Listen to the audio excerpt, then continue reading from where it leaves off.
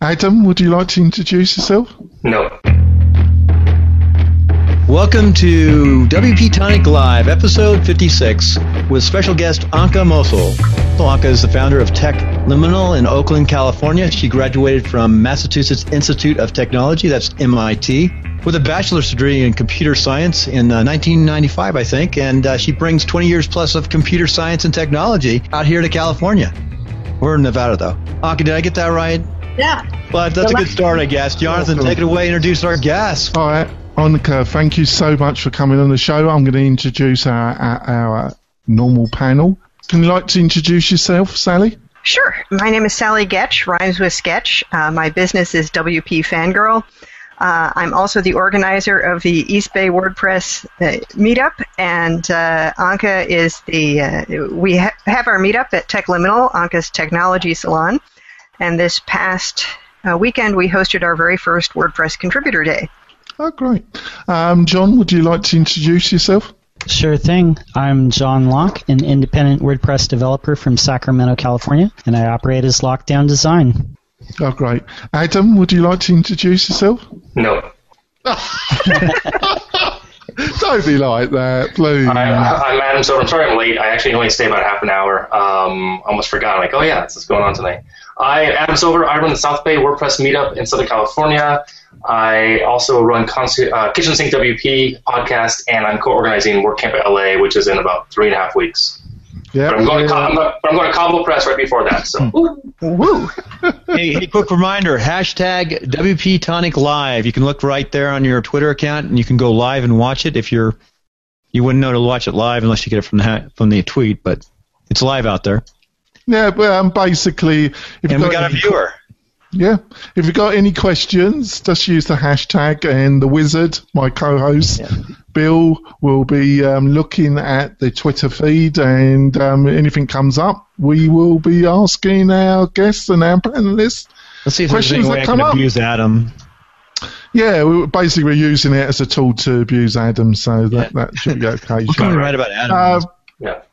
So basically, I thought we would discuss, WordPress training, and you also utilising WordPress in general educational establishments. Anka, I think you got your mic in mute, actually. Oh, I muted myself while you guys are talking. Radio. A lot of people would like to do that, actually. So, Anka, you've got a lot of experience, founding your co-working and your training centre in Oakland. So, what would you say are some of the things you've learned? What are some of the difficulties about training people generally in WordPress and technology? Well, I think that it's training people with technology and in WordPress specifically. Everybody comes from a different place when they first start out. So, for example, I'm a developer, so when I started looking at WordPress, I looked at how does the code work? Where do you put all this stuff? But other people are more interested in publishing or writing blog posts. So one of the things that I've discovered training people who absolutely know nothing about web development and all the way from people who do is that there's different approaches and different things that they need to find out. So a lot of the type of training that we do here is a lot of one-on-one stuff. We do support group style things so that there's always multiple people who are at the same level who might have similar questions. And I always try to ask people to reframe either their question or what they're trying to accomplish in different ways so that they can start to see and understand all the different components that go into building a WordPress website or being successful at using or developing for WordPress. Right, Ollie, is there, I understand totally what you just said. It depends on their background and their experience. But is it also you're dealing with expectation and how you deal with their expectations? Yes, the expectation of WordPress, it should be easy. I think we've all heard that before. It's not. Oh, she's gone. Maybe she ended up. She's still there. Oh, she's still there. What about you, Adam? She was trapped in an expectation. Yeah, exactly. What about you, Adam? What's your experience of teaching people? I don't like people anymore. I decided as of this morning I'm out. Oh, I'm going to Drupal, joining that camp. No, I'm kidding. oh, you're never going to do that. No. Is it Annika or is it Anka? How do you pronounce her name? Anka. Anka. Okay, make sure I heard it incorrectly. So Anka, yeah, everyone comes into WordPress with different experiences. I teach the 101 class in my South Bay Adult School, and I have 15 students every semester, start another one in a month. You never know. I've had people in there from MIT who are really smart and don't get the concept of a database-driven website. Blows me away. I've got people in there that know more about internet marketing or have made more money than me, but it depends on what they want to do with the tool, and that's what it is. It's a tool. So do the best I can with keeping it moving it forward, teaching at time learning, because you're not going to know it all, period. There's no way you can know it all, unless you're like, Morton or Matt. All right. What about you, Sally? What's your experiences of trying to teach people? Well, I've done a handful of experiences in teaching. I taught like 3-4 sessions of introductory WordPress classes for Media Bistro, which you record a series of instructional videos. At first it was 4 weeks. We expanded it to 6 weeks. And then once a week you also meet live with your students, and they use Moodle for interacting with the students. And, I said, most of your people are like writers and editors, and don't you think it would be easier if we did a class on WordPress.com? No. We have to do self-hosted WordPress. And, the first time around... Oh, here he is. Hey, Morton. The first time around, I started out trying to make everybody do a manual install, because I always install WordPress manually. I believe in that, but it was such a disaster. I'm like, no. Okay, a couple of things. First, we try to direct everyone over to managed hosting and get somebody else to install their WordPress, because these are not people who want to learn how to be developers. And so, it was an experience every time. People struggled with different things. I tried to put themes off as far as I could, because everyone will have a different theme and different questions, and you could spend 6 weeks just looking for a theme if you're not sure what you want or how these things work. So it is a challenge teaching WordPress to people who may not be technical. I mean, I had one student where I had to tell him how to open a zip file. So it may be, it's not like dealing with people who maybe come from other web development backgrounds or anything, but people who come from really nothing. And it is hard. I mean, if you set up a blog on WordPress.com, that's fairly simple. A lot of people can do that pretty easily without, if they don't want to customize anything. But, it's a complete myth that WordPress is easy in any kind of abstract way versus, easier than some things we have had to deal with before. Yeah, thanks, Sally. What about you, John? Was your experience of trying to train people, or has it just been clients usage? Well, clients, but also, like design partners that you work with a lot of the time. If you're working with different themes or different screen layouts, like in the admin, a lot of the time, say those people aren't necessarily used to finding what they're looking for. And so most of it comes down to listening and, finding where they're at and what their level of expertise is, and then having the patience to just work with them and figure out what they're seeing and explain it to them in a way that they can easily get it. So I think a lot of it just comes down to empathy and just patience. Oh, well, that's where I'll go wrong then. I see that Morton has joined us. Are you going to unmute yourself, Morton? Thanks. Can you introduce yourself, Morton, to the audience? Sure. They let him out of his box. Yeah. I just got back to North America. My name is Morton. I work for Lynda.com at LinkedIn. And I returned from Poland yesterday, so my brain is barely functioning. Dzień dobry, jak się masz? Yeah, no, the box is over there in the other room. You're free there. That's the Polish. I was going to speak Polish with you, Morten, but I guess not. Yeah, no, my Polish is restricted to vodka with a W. Nice. All right. Well, can I put this to Morten? Obviously, you do a lot of training with Linda, and you do a lot of training face to face. I think to some degree. Do you think there's any particular?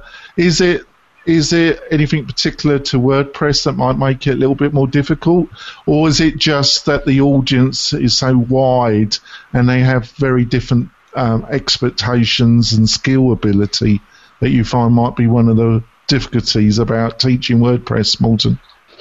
I think maybe the biggest challenge, both in teaching WordPress but also for the community as a whole, is that a large portion of the people who work with WordPress came to web development and web design through WordPress. They have no experience outside of the WordPress community. And you end up in a situation where the web community, like the broader web community, is moving in a direction, and the WordPress community is largely unaware that that's happening. And you can see that in slightly different ways. A couple of years ago, when the WordPress community started thinking about responsive web design, that was already pretty much established as a standard elsewhere. Now there's a lot of discussion in the WordPress community about accessibility, which again has been established elsewhere as a standard already. And in a way, we end up with this kind of catching up situation where we constantly have to say, like, you go to WordPress events and see presentations of content that was presented at other events 2 or 3 years ago. And at the WordPress event, it's presented as new. And I think that that's mainly because it's become an insular community. It's not intentional. It's just that when you come into something like WordPress, which is so easily accessible, so easy to understand, and so easy to start working with, it's really hard to then go, actually, no, stop. I'm going to go outside and learn something entirely different that seems unrelated to what I'm doing, just so that I get the background information I need. And as a teacher, getting people to step out of the WordPress zone, I like to talk about it as an island. Like people in the WordPress community often treat WordPress as an island alone in a big, vast, open sea. While in reality, WordPress is more like Switzerland in the middle of Europe, where there's stuff happening all over the place, and you can just walk across the border into something else. And there's much bigger things happening. We just have to be aware of it. Yeah. What about you, Anka? Do you, because obviously you've got the centre and you do courses and face-to-face coaching, but do you combine it with utilising online resources like lynda.com? How do you mix it up a bit with what you offer? Or? Yeah, well, what we do... Well, first I want to kind of respond to some of the stuff that Morten and some of the other folks just said. Yeah, sure. I think that when you say that somebody's trying to learn WordPress and some of the web development techniques, most of the people who use WordPress are not web developers. So what they need to know is more about, like, how do you structure your content? How do you create a web experience that people can navigate through, find what they need, do the right things on the site? And a lot of that stuff... they don't really have control over how it happens. They have to either choose a theme or pick plugins that make it easier for them to do that. So on the end user side, it doesn't matter what modern things are going on in web development. They're not going to be able to really take advantage of that until somebody builds a thing for them to use. So I would say that most of the people in terms of the WordPress community just don't have those tools available because they're not developers, and they don't need to be developers. But on the developer side, again, the people who come to web development through WordPress are definitely not at the forefront of the bleeding edge. But again, most of the customers are not really bleeding edge. They're not trying to, invent new kinds of ways of doing business on the internet. They're trying to, do something that they see other people do. So it's kind of helpful to be able to give them pieces and parts that make sense to them in their context. So to that end, we do recommend people that they, watch online videos or go through online learning programs. And then, when they come to us, they might have read about, here's what responsive design is, or they might have read about, Here's why you should use, this much stuff in your meta description on your page, but they don't really know how to execute on that. So we help them take that sort of information and turn it into something they can use in our one-on-one sessions. So we ask people to review or read or watch or any of that stuff that they can, and then we put that into context with them so that they know how to take that tool and then apply it. Yeah, so that's great.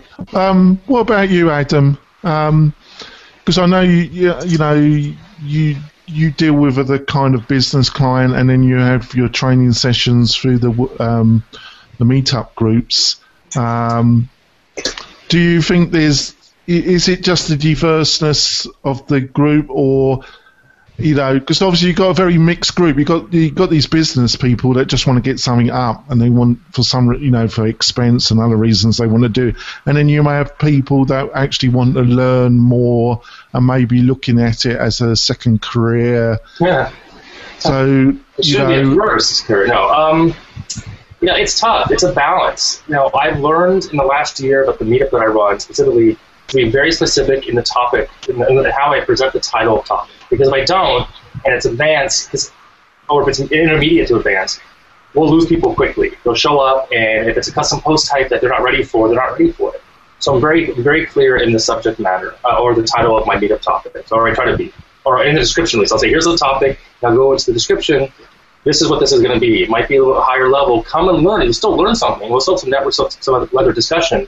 But, we're not big enough to split into two groups yet. Someone's mentioned that, but there's only a handful of advanced, and majority of people are beginner and intermediate.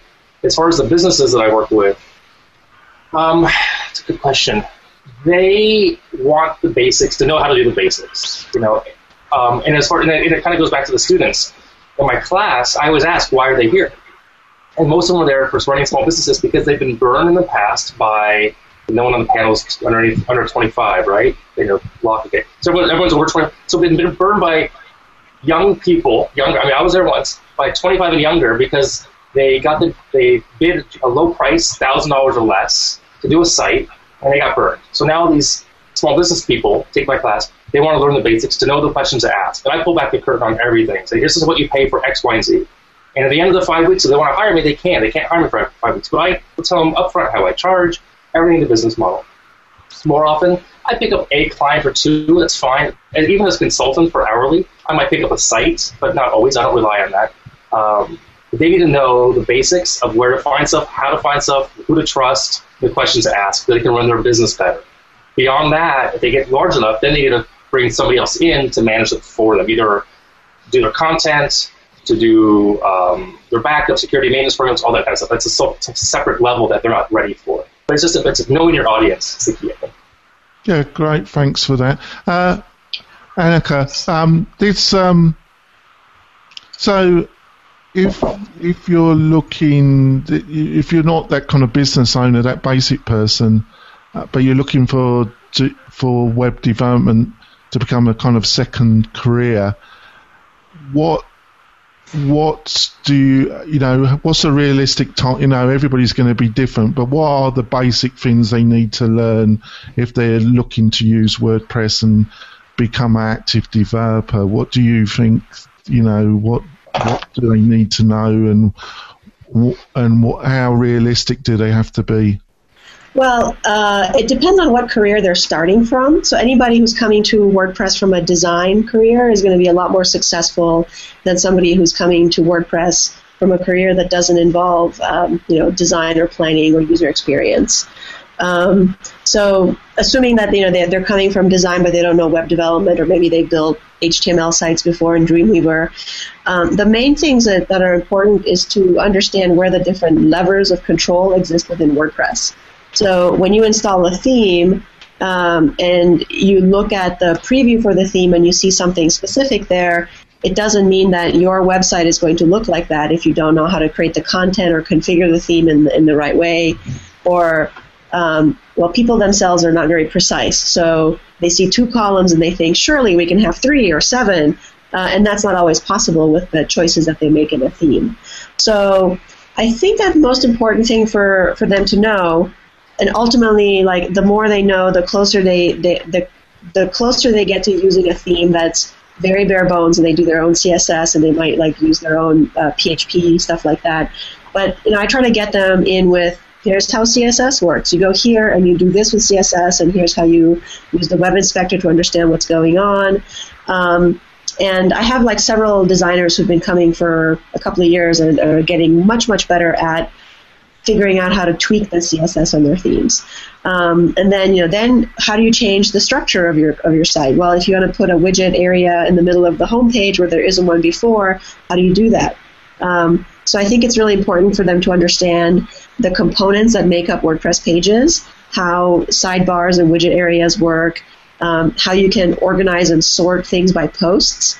So category pages, themes that give you the ability to put posts for certain categories in widget areas so that you can create these multi-column pages that let you put lots of things on them. So knowing how to use the WordPress widgets, knowing how to apply the leverage, knowing how to do a little bit of CSS, I think is really important.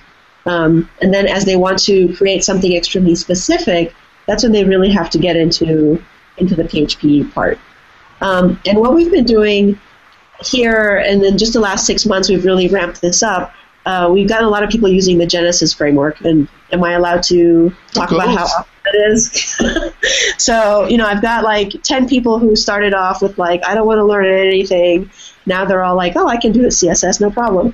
And so we use Genesis because it's kind of bare bones from a CSS perspective. You can do a lot of things with it.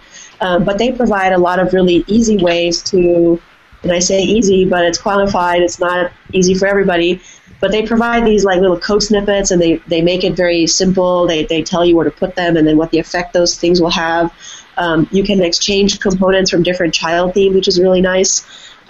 So I'm really like trying to teach people how to use a toolbox that has like half-built Lego things in it that then they can assemble together. I got to break in real fast. I thought the Wizards I got to break in.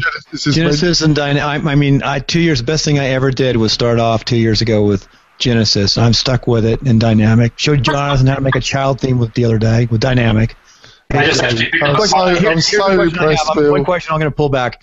Yeah. Annika, what do you think of using like Genesis with Dynamic, of course, and then Beaver Builder to build the pages? I'm looking at that. And I teach the newbies in WordPress around here, which Jonathan laughs at me when I do it. Well, I've never used Dynamic or Beaver Builder, so I don't know what I think about it yet. Anybody ever done anything? I thought there's a way that's a page builder basically, but Dynamic, of course, is your framework, is your page, Yeah, I don't know about the two of them. I've certainly heard people talk about using Beaver Builder with Genesis, but I don't know that that's also in combination with Dynamic. You can use them both. I think all of those things that are drag and drop, I think everything that's like a drag and drop design your page, that is the devil. That is not. If you don't like Beaver Builder, Dynamic is not really a drop. No. It's a page. Yeah, they can add a lot of overhead. The Beaver Builder guys are supposed to sponsor one of our meetups one of these days, and the one thing I've heard about it that it sounds good to me is that if you deactivate it, you don't just like suddenly get a collection of shortcodes on your pages. Your pages actually still work as pages. I think that's a great point, Sally. I understand. I think it's a very difficult area because I understand Annika, because basically there is a bit of a delusion. You will get to a certain stage where you're relying on these tools and you're going to find yourself a bit stuck. But on the other hand, it can help you get something up and running, and then if it's doing what you want, you could hire somebody. So there's a lot. I'd like to move the discussion on about higher education, and there's a lot of universities, community colleges that are looking ever more to put courses online. It seems to be a driver to put as much of the courses online as possible. And I just want to ask is it still, I hear a lot of people say they like the convenience of learning online, but also there's some problems about online courses and the quality and the experience of students get from it. And I like to ask Morten, do you think is there a bigger problem about doing online education and structure peculiar to the method, or is it just cost and time? What was your feeling? We're talking about higher education here, like Khan Academy type stuff, MIT? Because there are two very different conversations about this, right? You have like the services that are akin to what I work with, which is online training built specifically to be online training, where everything is bite-sized. We design courses with the intent of allowing people to learn things on their own terms at their own pace. So that's, there's tons of companies that do this. We were the first company, we are the best company, blah, blah, blah, Donald Trump, etc. But then there's also other companies, right? So there's something else called MOOCs and MOOCs, which are these massive online, I don't know what it stands for, something. Fantastic acronym. So all these big open online course, but I'm not quite sure. Open online course, I think. And basically what a MOOC is, you have an academic institution, say University of Tree Castle, I don't know, some random university somewhere, that decides that they're going to put their courses online. So you can then sign up for the course and then basically take all the classes online instead of going to class. So you could go to MIT without physically being in Massachusetts, right? What they see with the MOOCs is that you have about an 85% drop-off rate within the first 2 weeks or so. And it's simply because taking an online version of a classroom educational class is a nightmare. It's just because you have like a professor in the front of a room talking to a webcam in the back of the room, and then you have some distributed materials and your own reading. There's nothing wrong with that. It's just that it was never designed. The classroom learning was never designed to just be recorded and published online. And that means if you are fundamentally interested in a specific topic, let's say some advanced math or philosophy or whatever, it's good. You can go into one of these services and watch a single course on something. But as a form of university or college education, it's proven to be very ineffective. That is solely due to the presentational style, though. I think if a university decided that they were going to do an online version of their classes and formatted their content to be an online type content with interaction and everything else, it would work just fine. It's just a matter of realigning how you're doing the teaching itself. Now, what I've seen a lot of lately is this conversation about how I think a lot of people have realized there's money to be made on education online. So everyone is now publishing articles about how you can set up your own website where you can do video training. I can tell you from experience that doing video training is a lot harder than you think, not just in terms of creating the content, but also in terms of production. It's not simply sitting in front of a computer and waving your mouse around. You have to really think about it. And or not waving your mouse around so that you can make the edits. Yes. There's a lot of stuff that goes into it. So it's not something you can just rattle off and do. It's a job like every other job. And there's also a lot of infrastructure issues in there. Now, we have technology that can make it quite easy. There's a lot of video hosting platforms that allow things like that and stuff like that. But it's, if you want to go into that, you have to actually make a conscious decision to say, I want to do this. This is my job now, to make online training materials. It can't just be some sort of side project you're doing every other week or something like that, because it simply won't turn into what it needs to be to serve the people who will pay you to get access to the content. Yeah, I think they're great points, Sally.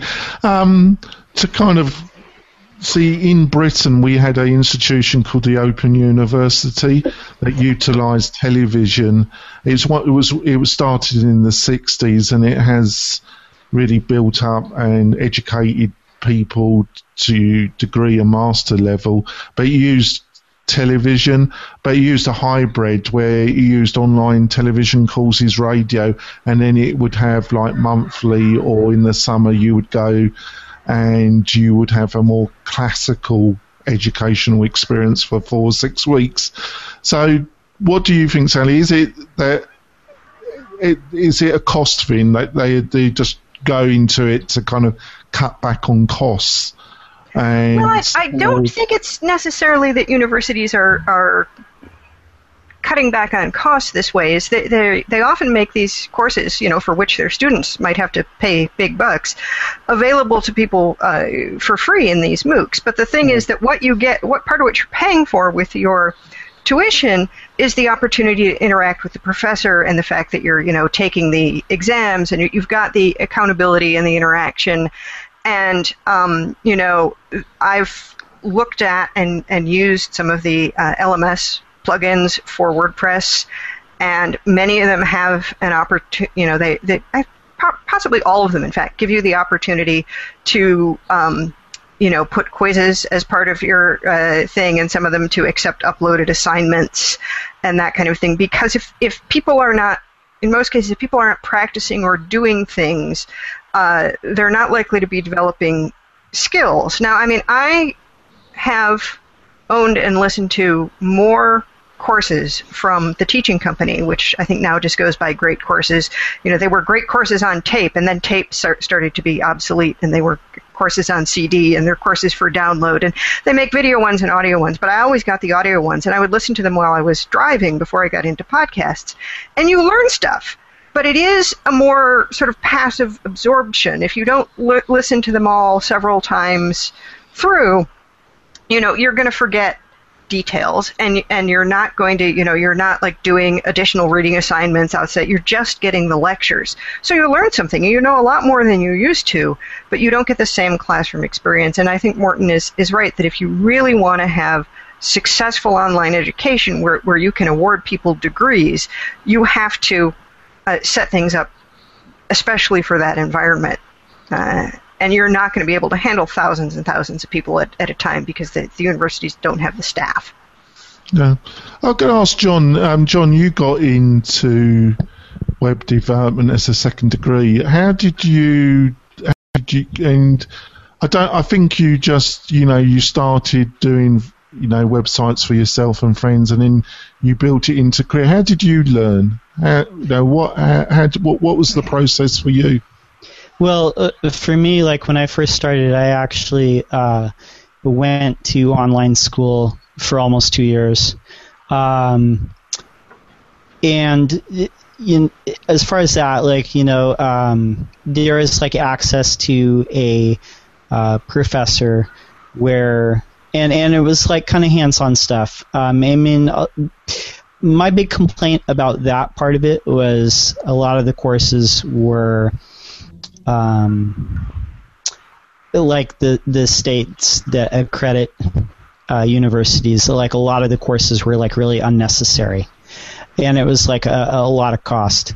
The stuff that I did learn from like online university it is out of date too, because the accreditation process for universities it goes through a process, and it has to be approved by the educational organizations, and that takes time. Now, on top of that, I also did things like lynda.com, and I did things like Treehouse, which I think are like really amazing as well. But I think it's also really easy with something like Treehouse to do like quizzes and be kind of passive in how you're learning. And I think to really get a good web development education, it's something in the middle where you have access to someone who's like mentoring you. You have more hands-on stuff.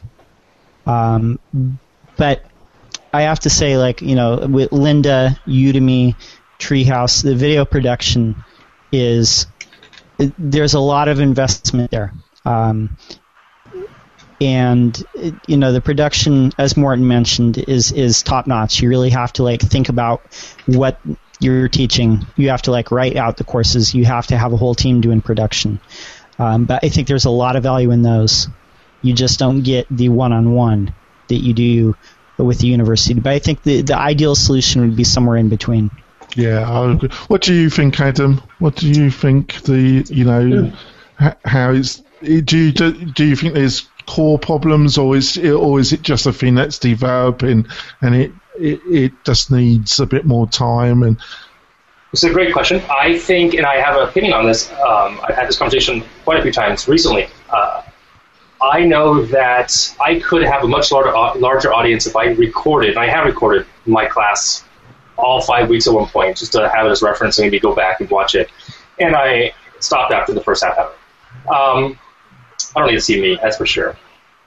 But if I recorded it, that somehow set up my studio here and really record, I could have a much larger audience and charge more or have more income. But truth be told, I like the interaction. And I think that's key for what I do and the way I also learn.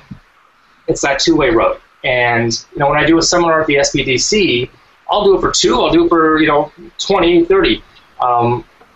2 is doable, but 20 is better because there's more energy, more questions, a little more, I don't mind going off track. I bring it back based on the class at hand. Anyway, it's really about, in my mind, you have to, I like the energy. I like to be able to be in person. That's what people come for. I mean, the class I teach is relatively inexpensive. It's through the adult school. It's a great deal. My class is always sold out for the past 3 years. Very fortunate, knock on wood, very fortunate. Because there's cutbacks. If they don't have enough students to take the class, classes get canceled. So there's a demand. So I might actually, there's always a talk about adding a second class, but then it's up to me if I want to do another night, because it's nights for me to do it. I like the interaction. I like talking to students, and I go out of my way, and all of my students get a sandbox to play in. They get access to me for 5 weeks. Any email that they ask, I answer all emails, etc. So, I think the other thing is, I just read a book about a guy who took the MIT courses online in 1 year. That was he did it for a whole year. It was called, here it's actually, The Happiness of Pursuit. There's a little plug for Chris Guillebeau. I like his books. And he spent a year, one of the guys he had studied in here, took a year, took all the classes 1 year, or the mathematics, whatever it was, and he passed all the tests. And now he has it. That was his pursuit for the year, which is fantastic for him. But he lost out on interacting with professors and having conversations with classmates and students and having focus groups and stuff like that. Even on even mathematicians. And anyway, I still think in-person learning training is still stronger. I don't know how to word this. It has a lot more. To me, has more value in-person training and more vested if people are paid money to come than doing a class online. Doing training online is different, like Morton said. If I take a Lynda class, that's up to me to pay attention and put something in practice. But if I want to really get some feedback, I need to be with people around me. So. Yeah, I think that some of the... Sorry. Morton. I love Lynda, and I love Morton. Go on, Morton. I've been in a conversation with a bunch of people in higher ed here in Vancouver about this. Because the local government wants to invest a bunch of money in getting more people into our industry. And one of the big challenges that large educational institutions have, like universities, colleges, high school, universities, colleges, and polytechnics, is that they have a specific level of accreditation. So that when you pass a class, then you get some sort of credit that says you now know this. And to get that accreditation approved takes about 2 years. So you can imagine if you make a web development program, it takes 2 years before you're allowed to teach that program. 2 years in the web development world? I mean, responsive web design is 5 years old. So 2 years is just ridiculous. And what ends up happening then is the teachers will deliberately make these extremely vague definitions of their programs, so that instead of saying we're going to read this book and this book and this book, they give some very undefined definition, and then the curriculums can change on a yearly basis. But that makes accreditation extremely hard. So what ends up happening is you get this branch off hybrid thing, which is the boot camp schools. And I'm sure you have them in every single major city. We have several here in Vancouver. The boot camp schools are generally like 6 to 8 week long courses that are extremely intensive, where you often pay $1,000 a week for the school or more. Right. but they're pretty much guaranteed a job because they're put into a real situation working with real apps or real websites that are exactly as if they were working in a real agency.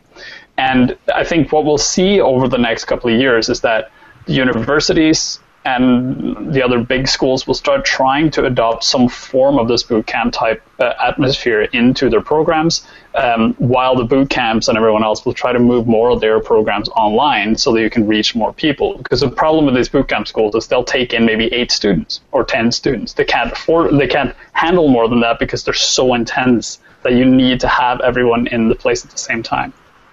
Adam's going to leave. No, not right now. He's so horrified by the idea. Oh my god, I gotta go. No, there's one up by me. There's a boot camp, and there was like a 12-week program, 8 hours a day.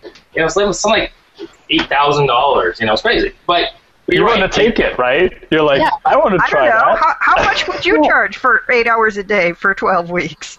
Yeah, I'd like to bring Anka into this. They've got some broad questions here. First of all, what's your feeling about these boot camps generally? Well, I think boot camps are really awesome, and I'm working on a e-commerce with WooCommerce boot camp right now. Me too. Oh, sweet. We should talk about this offline. But yeah, so we're actually hosting a boot camp here at TechLiminal for the next few months, and just watching the energy that goes into creating the experience and how they're looking at what they should learn, and going and talking to people in industry and saying, hey, what do you think people need to know? Is it Angular 1, Angular 2, whatever that is? And they're trying really hard to give people this extremely up-to-date information so that they can do the job as soon as they get out of the boot camp. But I can say that I learned zero practical programming from my MIT education, but I learned how to learn programming languages. So when I got my first job, I had to program in something, and spent the first couple of weeks going, oh my god, what am I doing? And then I figured it out. So can I ask wait, back up. You went to MIT? I did. And you learned nothing? I clearly have to go there. I learned a huge amount, but I learned zero practical. My best class that was about how to collaborate with other developers, we used a language that the professor invented that is not used anywhere.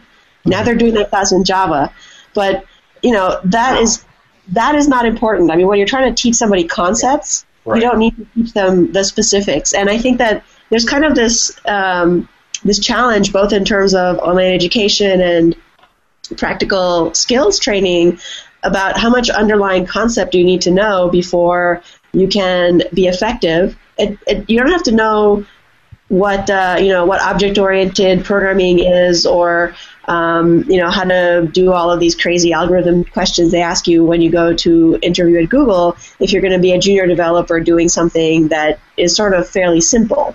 So you can become an effective developer, but you're going to sort of hit a ceiling, and that's where you have to really get to know more about the concepts. So you can.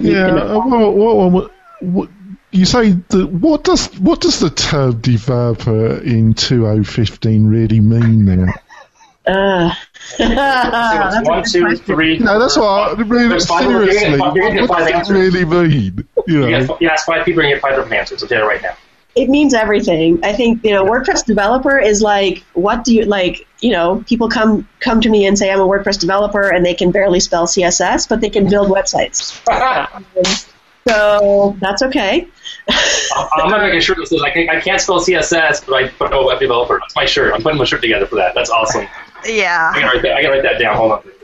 Yeah, but that was actually a serious question, because especially when you're dealing with smaller clients or medium clients, they do expect. I say to people now, I'm a consultant, but I actually know the technical side pretty reasonably, but I've got people that work for me that do more of that now. So I'm more the kind of deal, but the broad questions I get asked from business development to marketing to the technical. It's just unbelievable. So I really don't know what to say, but I'm probably going off track here. But what I was going to ask you, do you think that a kind of because I'm not sure if you're aware of the Open University in Britain. And I've heard about it. Yeah, no, I've heard about it. I've read a lot of stuff about online learning, and we have the Bay Area Free Public School here, and there's some like free classes to learn to be developers, and all this stuff that's going on. So do you think, because you got all the costs of going to university and all the politics and social issues about should education be totally free, or I don't think the particular I'm not sure that subject is even worth discussing in America. No, but I don't. I think for various reasons, a lot of universities they are gonna have to change their structure. So, do you think they're going to go to a kind of hybrid where you have online courses and then you have literally meetups where you go back over weekends or 3 or 4 days to try and get that face-to-face input from your professor? Do you think it's going to go that way? I think, absolutely. I think that's exactly where we're going, and partly because you can get a lot of great information from watching a video about how to do something, but then to really put it in context, talking to a person is the fastest and easiest way to go. Right. And I think real quick, I think my last comment, I think Donald Trump, when he becomes president, will fix all the education problems in America. Cool. Gotta go. Thanks. I'm totally kidding. I'm not a fan. Okay. I gotta go. Bye, Adam. I'll see you in Los Angeles. Yeah. Well, I'll just ask John. John, do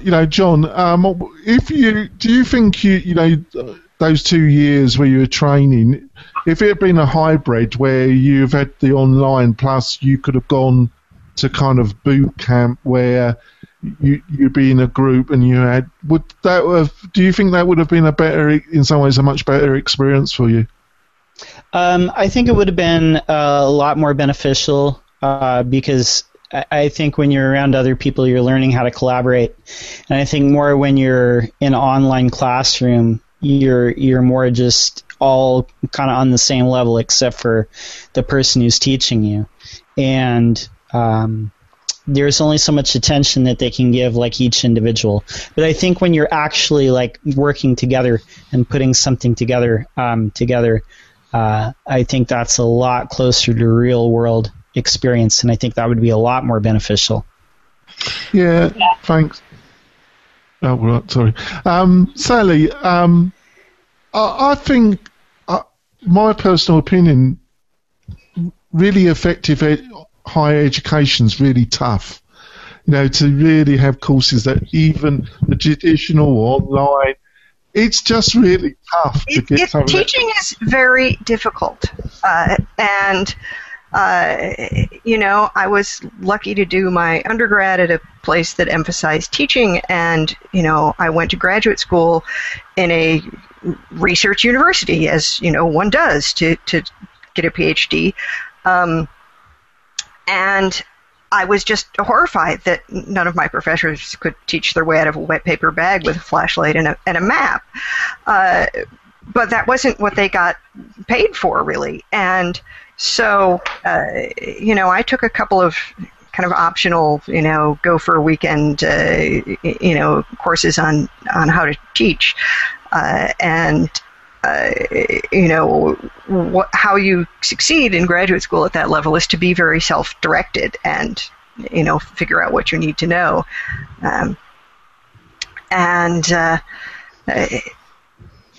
so it's hard to teach anything well.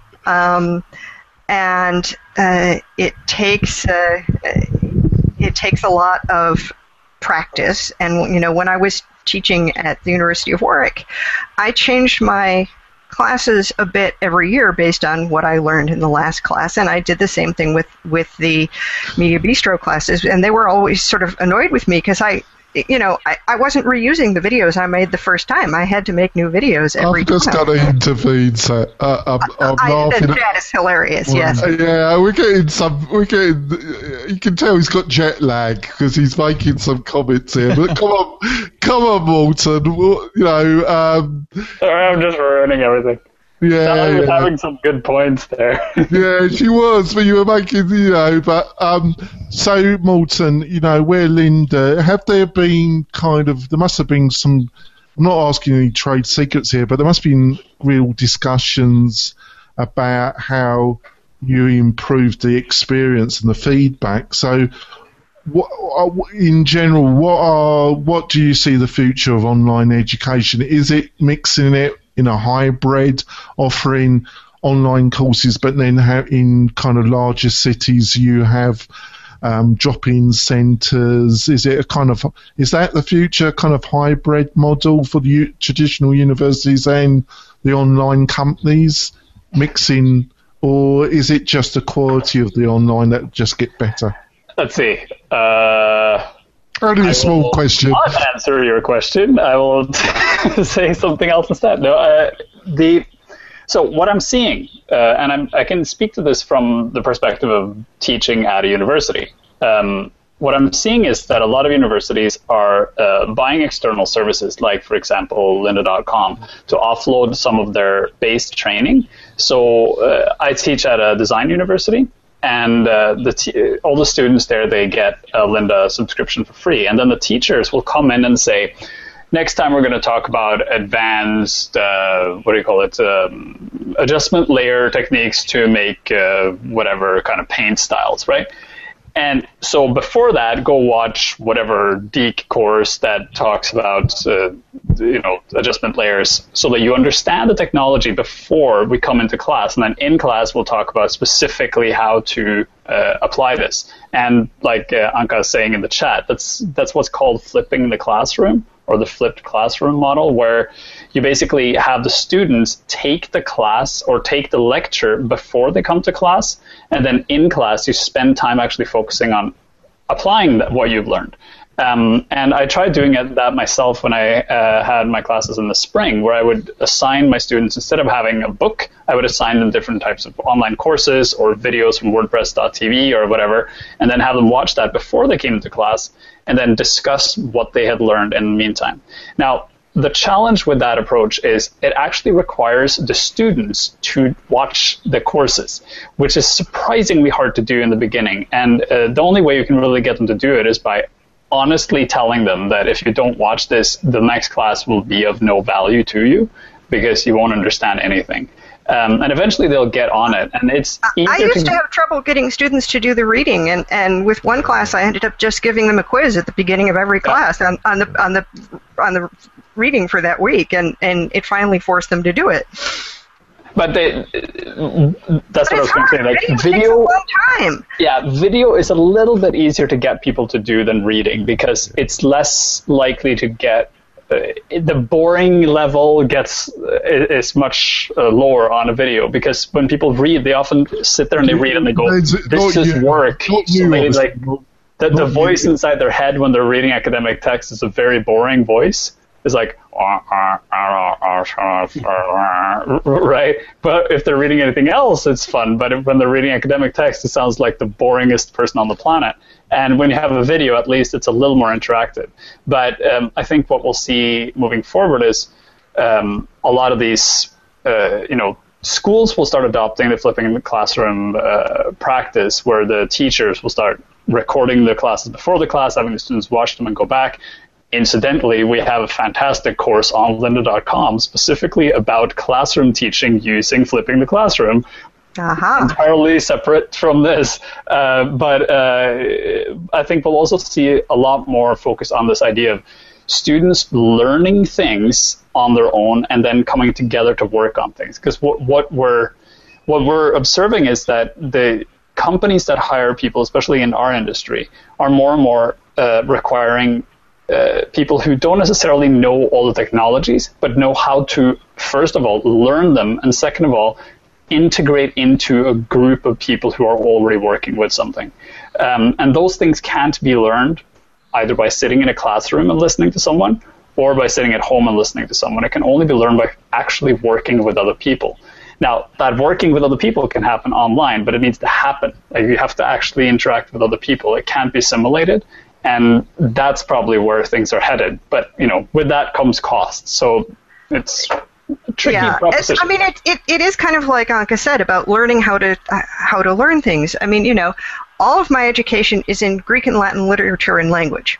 I have never formally studied any kind of programming. I started hand coding HTML in the 90s, by reading, Teach Yourself HTML in a Week and just doing it. But the thing is that I was a scholar, so I learned how to do research. And this is an incredibly helpful thing to me as a developer because, I also work with Genesis. There are, beaucoup de tutorials and code snippets and things out there about how to do anything. So I know how to find the information if I don't know it already. And that's something, it's like you have to teach people the study skills and the collaboration skills, and then, they can pick up changes in technology if they stay on top of it.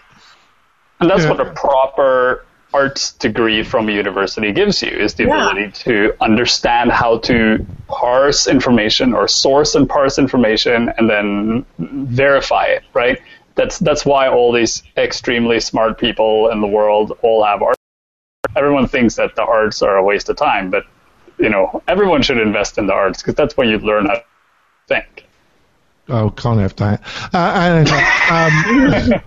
It's America, Walton. They're not into that. I'm sorry. So basically, I was going to ask you, I think, I'm not saying it's easy. I think it's, HTML, CS, especially CSS, it's a strange animal. I know some high-level developers that hate dealing with front-end development. They actually despise it quite considerably. They just can't wrap their mind around it because they're dealing with CSS. No, they just haven't the patience for it, is what. CSS mostly takes patience, not skill. And, if you are a developer who works in a compiled language, it's sort of like your code and you know what your code is going to do. You don't have to keep doing these little fiddly back and forth, is that working yet things. Yeah, I totally agree. So, Annika, do you think... But when it, God, I'm trying to ask a question here. Basically, when it comes to CSS, HTML... I think anybody can probably learn it if they're prepared to put their hours. But when it comes to actually like PHP or JavaScript, a scripting language of a higher level, do you think anybody that's really committed can still learn it, or do they need actual a kind of bit like music? You need some internal ability, or it's gonna be really difficult. Or do you think now that anybody, even PHP or a high language, can learn it if they're committed? What's your feeling around that? I think that absolutely they have to be committed to learning. And CSS and HTML to a certain extent is pattern matching. So people who are good knitters are great CSS people because they do a lot of pattern matching and stuff. But and even on the PHP side, there's a lot of stuff which is just copy, paste, repeat. Make sure you don't screw up the semicolons. Make sure that you use the right variable names. So there's a lot of stuff that's like that. But then when you're thinking about how do you model a problem so that you can develop the right software to do it, that's not something that you learn. You don't necessarily get that at the beginning where you're just learning how to make something orange or underlined. But thinking about object models and deciding what kind of custom post types you need in order to be able to effectively deploy an event management system, or what I'm actually trying to build for a university, which is a repository of courses and documents that they need. So we're trying to model the problem. That's more of a computer science, more of a design kind of thing. It's not just a coding thing. So, and you can do all of these things in almost any language. So it's not the language that's the problem, it's the developing the right thought patterns and the ability to build on those. Right, so I just want to pin, because I want our viewers, because I saw it as about education, but also giving some of the options to our viewers who might be intermediate or people that are beginning. about, you know, some of their choices and the things they should look for on online training. And I think we're given a bit of that. But to recap what I thought you just said, you know, there are certain patterns, but you feel as long as the person's got the right attitude and the time and the commitment, they can still, most people can learn a computer language. Yeah, absolutely. There's like a couple of things you have to get your mind over, and that's basically algebra. What's a variable? Once you get that, like, you have a lot more power. Yeah. Well, I didn't because I suffer from dyslexia, so I've always been good at business math, but I just forced myself to learn Booleans and variables, and I can't. But I know some people, the people I worked, you know, they're in front. I've never been one of those people that can just sit in front of a monitor for 8 hours, day after day after day after day, just doing hardcore coding. I can do it for a couple, you know, I can... nobody actually codes that way. Oh, there are. I don't think I do. There are a few people who will intensely code, but usually it's like, you know, you spend a lot of time thinking, and you spend a lot of time making notes, and then and then you like write some code, and then you debug it, and then you test it. You know, you don't spend all day every day just writing code. Yeah, the typing is not the hard part. Sorry? The typing is not the hard part. Yeah. There's a couple people. All of this stuff. There's a couple of people I was working at the Reno Collective. They just wanted to code hour after hour after hour. That's because that's the easy part, right? When you know what you're doing, you just hash it out. I mean, I spent the summer writing assembly for a computer game. You know, it's once it's mapped out, you just. But it's mind-numbing work because you're not actually doing any thinking. You're just rattling out logic sequences. I think that maybe the most important part about your question, which is can anyone learn it, is anyone can learn it, but you have to make a decision about what you want to do because no one can learn everything. And I mean, you know, especially in our field, there is no such thing. Like you asked, what is a developer? There's no such thing as a developer. Yeah. There's a bunch of subcategories of developer, just like there's a bunch of subcategories of designer or anything else. And in our industry, maybe one of the biggest problems we have right now is that people have often slotted down into a specialty very early on, and then they only know that one thing and nothing else. They have no idea what's going on outside, and they become completely devoted to this very narrow strip of whatever it is they know. And we could probably learn a lot from how doctors are being trained, because if you train to become a doctor, you have to do a full rotation, so you end up working at every single department in the hospital to understand what they do, and understand how to classify a problem to a specific section, and how to talk to those people and relay information to them.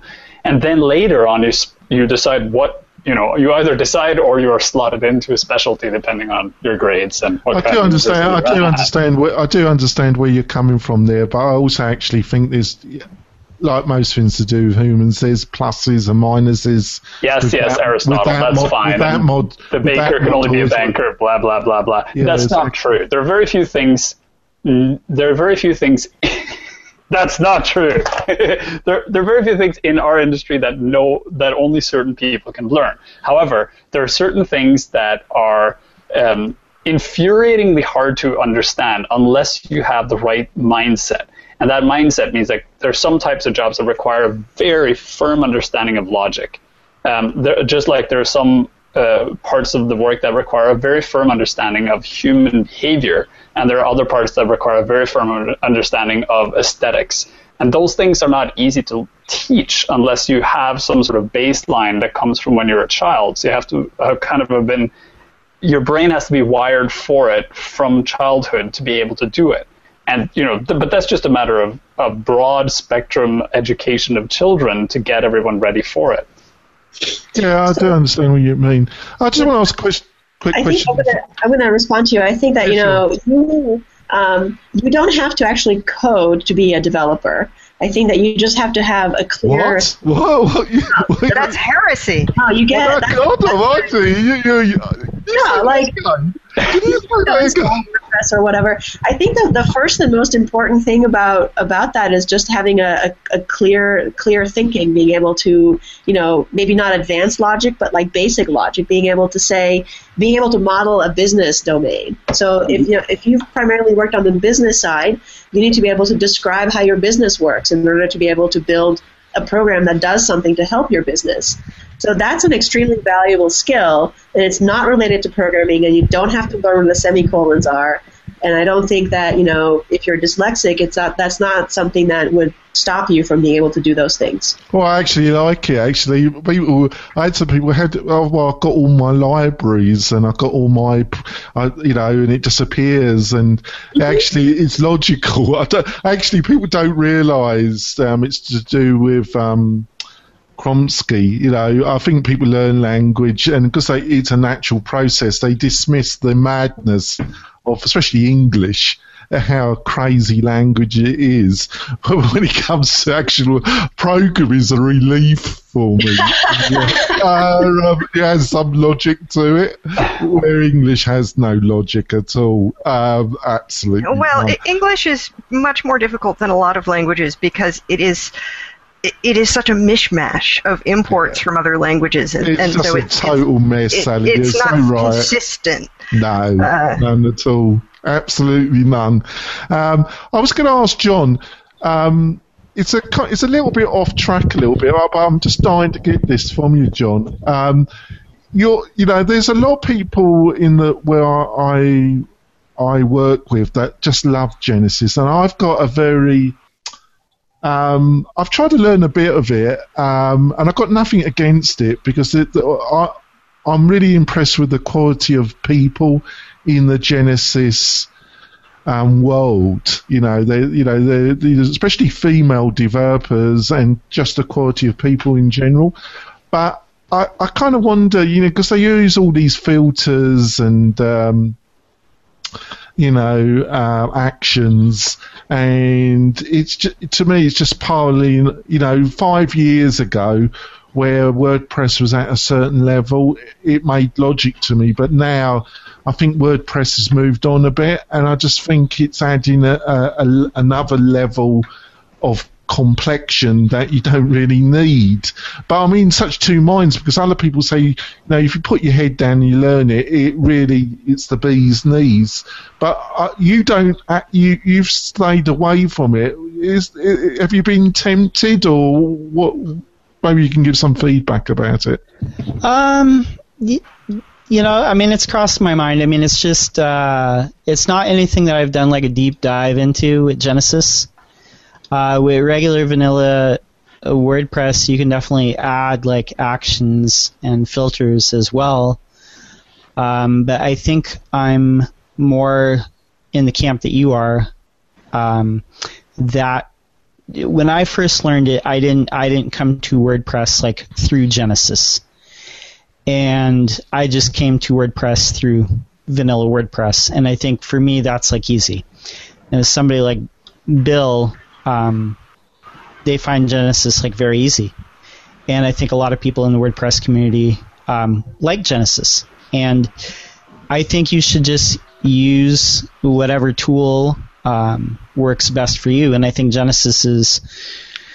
I like to clarify that bit with Bill. Yeah. Bill can speak for himself, but he uses this thing called Dynamic, which is great. It's a great tool. But I have pointed out to Bill that Dynamic and Genesis are obviously totally linked, but it's also very different. I understand where you come from. You stick with one thing. For me, I want to produce and get things out for mostly podcasting. Sure. Yeah, and that's totally. And I think the tool that he's using to allow Bill to do that, he took some advice from our WordCamp, and it was a great choice. Annika, what's your? Because you said you're going in the Genesis route. What has led you to decide that? Well, I chose Genesis because it has Infusionsoft. Well, I chose Genesis primarily because it's structured in the way that my mind works. So their approach to your WordPress page is rendered in this way, and this information comes first, and then this thing, and then here is your content, and before the content you do this, and then there's a loop, and inside the loop, blah, blah, blah. All of that stuff is just kind of how I think. Oops. Oh, is she frozen? She's back. Well, it's the first time Genesis, what's going on here. But once I kind of grokked the flow of what it was doing, and then where I could put the stuff that I wanted to put, it's been really, really, really great. And I think it's definitely made it faster for me to develop some of the sites that I do develop. But I can work without it if the type of site that I'm building calls for it. So I feel like yeah, I think there's some real benefits. Because, you do get that library of pre-designed themes. There's a big community. You're dealing with more consistent, maybe, style of coding than if you go to a general marketplace. There are definitely obvious benefits, but also I think you put it well. It also has got to fit into the way that your mind works. I actually think if you've done it using vanilla, it actually makes it a little. You got then really commit yourself, and you think, why should I bother? But I think that's your choice, isn't it? What's your to finish off? What's your feelings about this, Morten? About Genesis? Yeah, go on. Don't be outrageous, but just say what you feel. Don't be outrageous. No, be outrageous. Be outrageous. We're gonna do Genesis is a framework you can use to build websites on top of WordPress. It's just a framework. It's fine. I don't have an issue with it. It's I think regardless of what framework you're using, we're going to undergo a massive transformation in our community over the next 2 years. And I'm very curious to see what that ends up being, because one of the major challenges for people when they moved from static to dynamic content through content management systems was that all of a sudden everything got abstracted, and with APIs and JavaScript enabled apps, the abstractification, that's totally an English word, the abstract. I don't know. It gets abstractified. Oh, my brain is so not working. The jet lag's getting to you. It becomes more abstracted. It makes everything more abstracted because all of a sudden, even the functions that are happening are usually happening in multiple different files at the same time, and the development becomes more disjointed.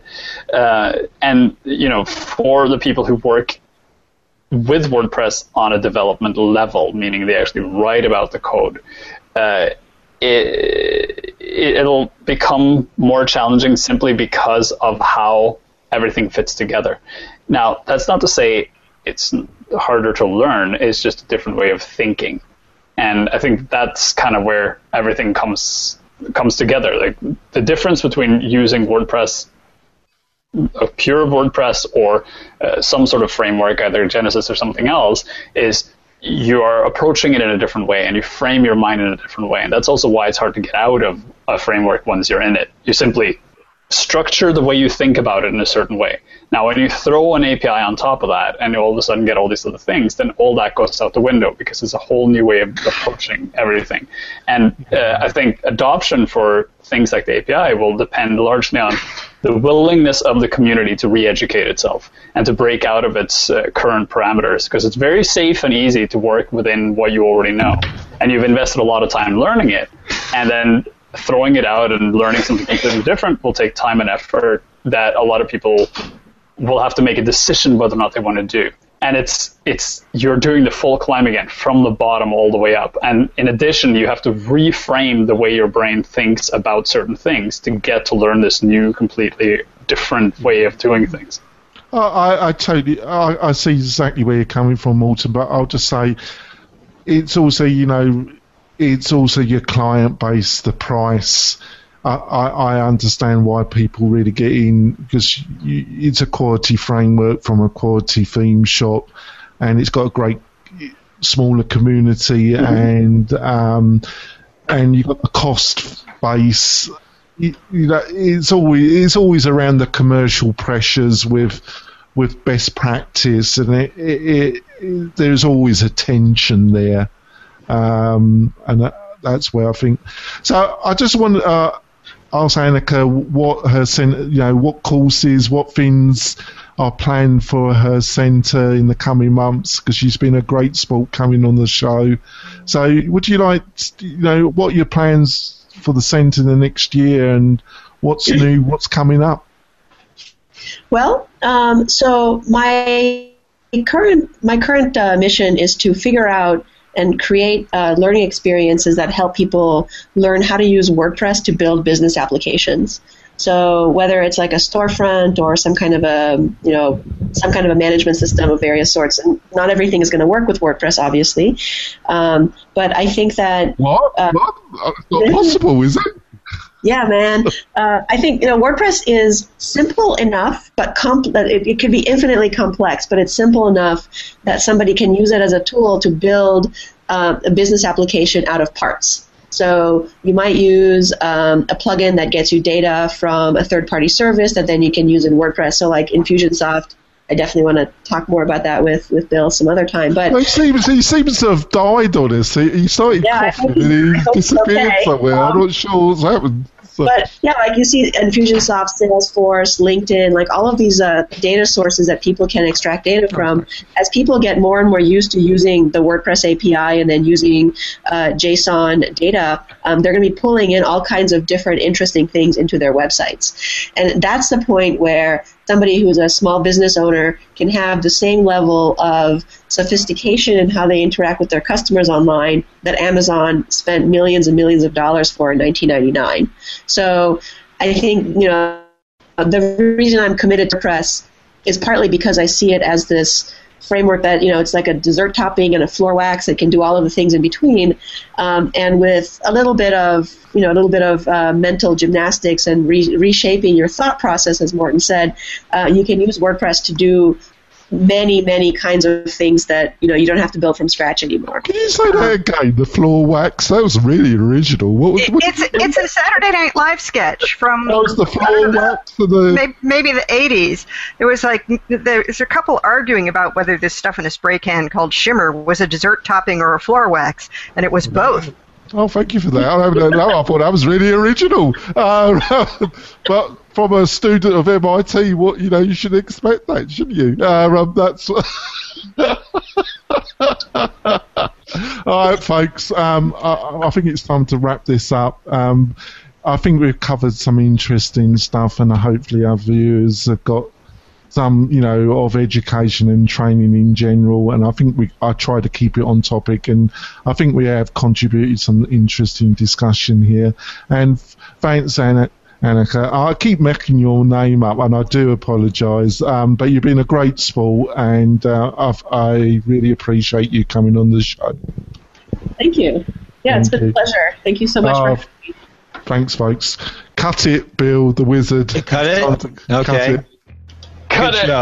Cut it. Cut. Say goodbye, Bye, YouTube. everyone. Bye, YouTube. Bye. Stay on for a second. We'll cut it. Bye, YouTube.